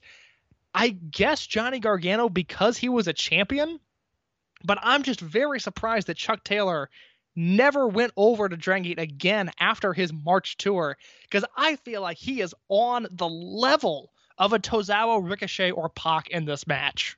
Yeah, and Chuck's talked about it since then. He's firmly of the belief that Shima hates him. Yes, that is on record, I think by multiple sources at this point. Yeah. Shima, no big sexy Chucky T fan, but I'm glad you talked about Ricochet and Pac and like how well they played this, because the team I wanted to talk about, Akira Tozawa and Chuck Taylor, are like this galaxy brain, like perfect tag team in a lot of ways. Like the only time that of course they ever teamed, but they work so well together that you want to see like, hey, Tozawa's really down for Ronin thing. Like I remember like coming out of this match thinking, because at the time I didn't know that Tozawa was heading back to Japan so soon, I was like, could he be a member of Ronin? Like, wouldn't that be like an interesting inversion that all these Americans want to join the Japanese stables, but then a Japanese wrestler from the home promotion joins one of the American stables? It's like, that would have been awesome. Like, Tozawa teaming with Rich Swann and teaming with Johnny Gargano would have been something, and teaming with Chuck Taylor would have been something I would have loved to see. And I thought that these two had like a really cool chemistry in this match. And something that's like with this that's also really great, like there was like this strike exchange with Pac and Tozawa in this, because the next night they would have a Brave Gate match. And this was like something that like they did this, and like after like the first strike, Tozawa is on wobbly legs. He's in wobbly legs in a way that like makes perfect sense and not comical whatsoever. It was like, oh, he looks like he just got rocked for a bit, but he's trying to stay in the fight.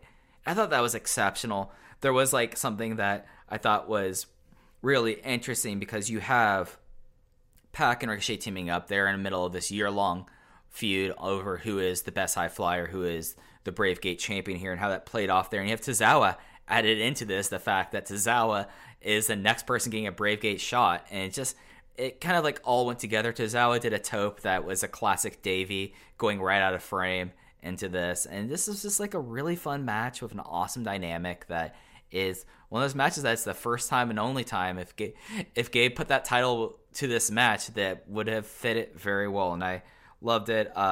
Pac did get busted open on a headbutt that looked really ugly, and Chuck Taylor like looked over and you see his eyes bulge out a little bit going, that's bad. And I thought that was kind of remarkable in this too. It's the only time I've ever seen Pac get busted open, and it was like an accidental blood thing that I thought looked really nice.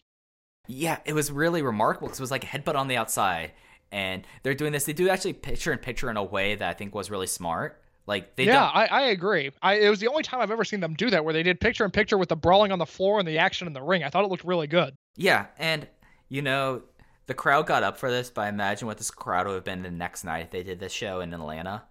Like I went 4 stars on this, but this is a match that in a different venue and given more time and different circumstances, I could have easily gone much higher for this. I absolutely loved it. Maybe it's just because I'm so high on the historical ramifications of the Ricochet and Pac feud, and this is just another chapter. And again, I thought their interplay was brilliant, really, because I hate the WWE, the TNA, the partners that hate each other, the bickering partners, the odd couple thing. Ricochet and Pac did it in a way that I thought was really realistic And then again, Taylor in particular, I really think he brought the heat in this match. And Tozawa somehow is the fourth guy.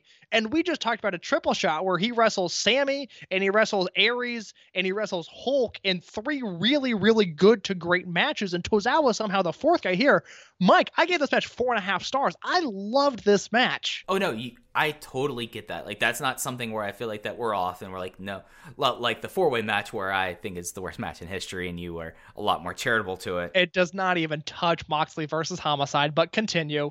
Sorry to cut you off. I mean, I think this is something that until something else happens that's worse, we're going to be divergent on that, and that's fine. But this is a match that, like, I'm just imagining what would happen if this match was in Philly or this match was in Chicago. Because then I'd be like, 4.5, is this thing 4 3/4? Like, these guys could have probably had like a 60-minute time limit draw here, and it would have been fascinating. I felt like that would be really great to see this.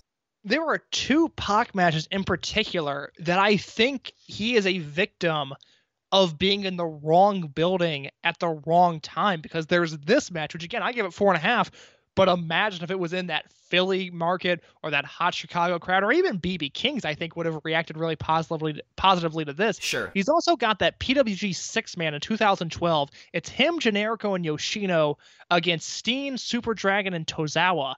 And that match happens, we'll talk about it because it happens at the Wrestle Reunion weekend with Dragon Gate USA opened the Golden Gate 2012 the night before it. And that is a PWG show. And that is a brilliant match that it's incredible. It's so good. But if that match happens in Reseda, that is a 5-star indie classic in a way that is on the level of a Blood Generation versus Do Fixer match. But it happens in front of the wrong crowd and it's in the wrong building, and they get a good reaction, but they don't get the reaction they deserve.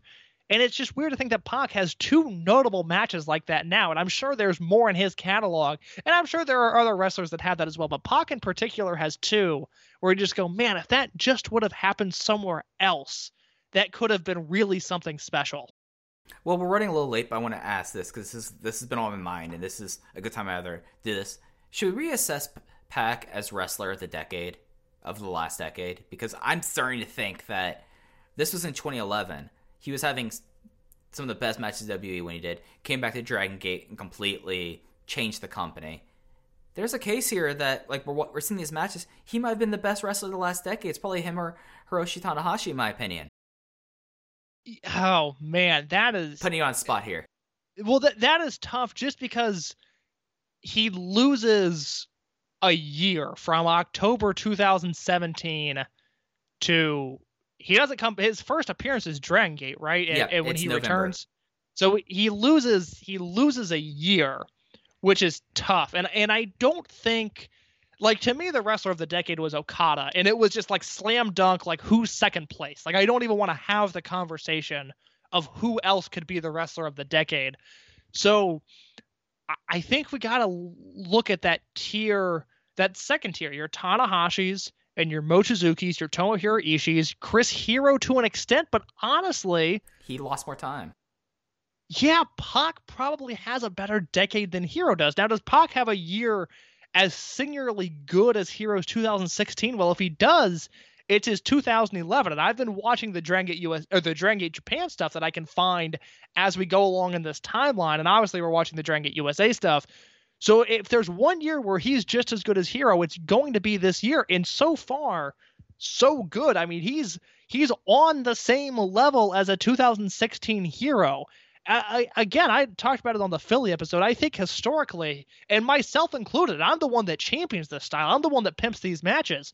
And I think historically, we have done such a disservice to Pac for just how good he is on an elite level that just no one else is. And like I've said so many times now, when he's on the main roster in WWE, I think he's the best main roster worker there is. He was the one keeping me watching TV while I was still keeping up with that promotion. And then, we've said enough good things about his Dragon Gate run afterwards, his RED run. And there's so much good 2010, 2011, 2012 with him in Dragon Gate, his best of the Super Juniors run, his stuff in the Indies when he's not working Dragon Gate or Dragon Gate USA. At worst, he is a top 10 guy of the decade. And I don't think that's a popular opinion. That's certainly not the consensus. But also, I think if anybody knows, it is you and I, because we have watched more Pac than most people. It's just something that like really occurred to me as we were talking just now about that. So that's why I wanted to bring that up. Again, this Dragon Gate USA run, it's the Canada shows, which he's in 2 really good matches in, and then he comes in and is on every Dragon Gate USA show from here until he signs with WWE, and had a brilliant match in New York, had an incredible match in Philly, and then the New Jersey show, I don't put that on him. I think that's a circumstance of the venue, where I think if he would have jumped off the top rope to his fullest capabilities, he would have gone through the ceiling, and I certainly don't want that to happen. But now I'm giving him 4.5 again here, so I really do think you're onto something there. I don't think that's ridiculous at all. I'm going to be real interested as we continue this and then concurrently reviewing this with DG, like how strong this run is that really starts in 2010 for him. Like, it's something that, like, watching this in this match that only happens here, never happens again, and you see this match, and I know, like, this, imagine if they put this match in front of, like you mentioned, the Wrestle Union 6-man, imagine if they put this match in Reseda, especially Tozawa in 2011 in Reseda having this match. Yeah, no, it would be game-changing. I mean, it would be massive. Yeah, there's so much good Pac stuff out there that I think as time has gone on, we have really underappreciated his value, and it's such a shame. Listeners, let's reevaluate Pac. Let's give him the respect he deserves. Let's assess these things and look at what might have been, at least in my opinion, one of the top 4 or 5 wrestlers of the decade. And I know Case, you say top 10, and I think we should all come around to like what kind of talent Pac is. And if it wasn't for what's happening right now, I have every belief that he would be having nonstop bangers in AEW right now. So. He would be having trios matches with Pentagon and Ray Phoenix. Mike, we are missing Death Triangle right now. He would be the wrestler of the year. Are you kidding me? When he comes back, he has 6-man matches with the Lucha Brothers. Why can't America wear masks so we can get Pac back in the country? It's not that hard. The only piece of AEW merchandise I thought about buying was a Death Triangle t-shirt. Do they make those? They do. Oh, well, we might have to do some shopping. Yep. But the one thing that I teased earlier that I think is a cardinal sin.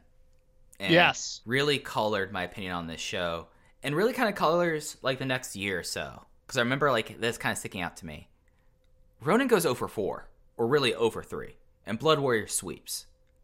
This is after they lose in the United Gate finals. I know we talked about this last week, Case, about what would have happened if they would have won.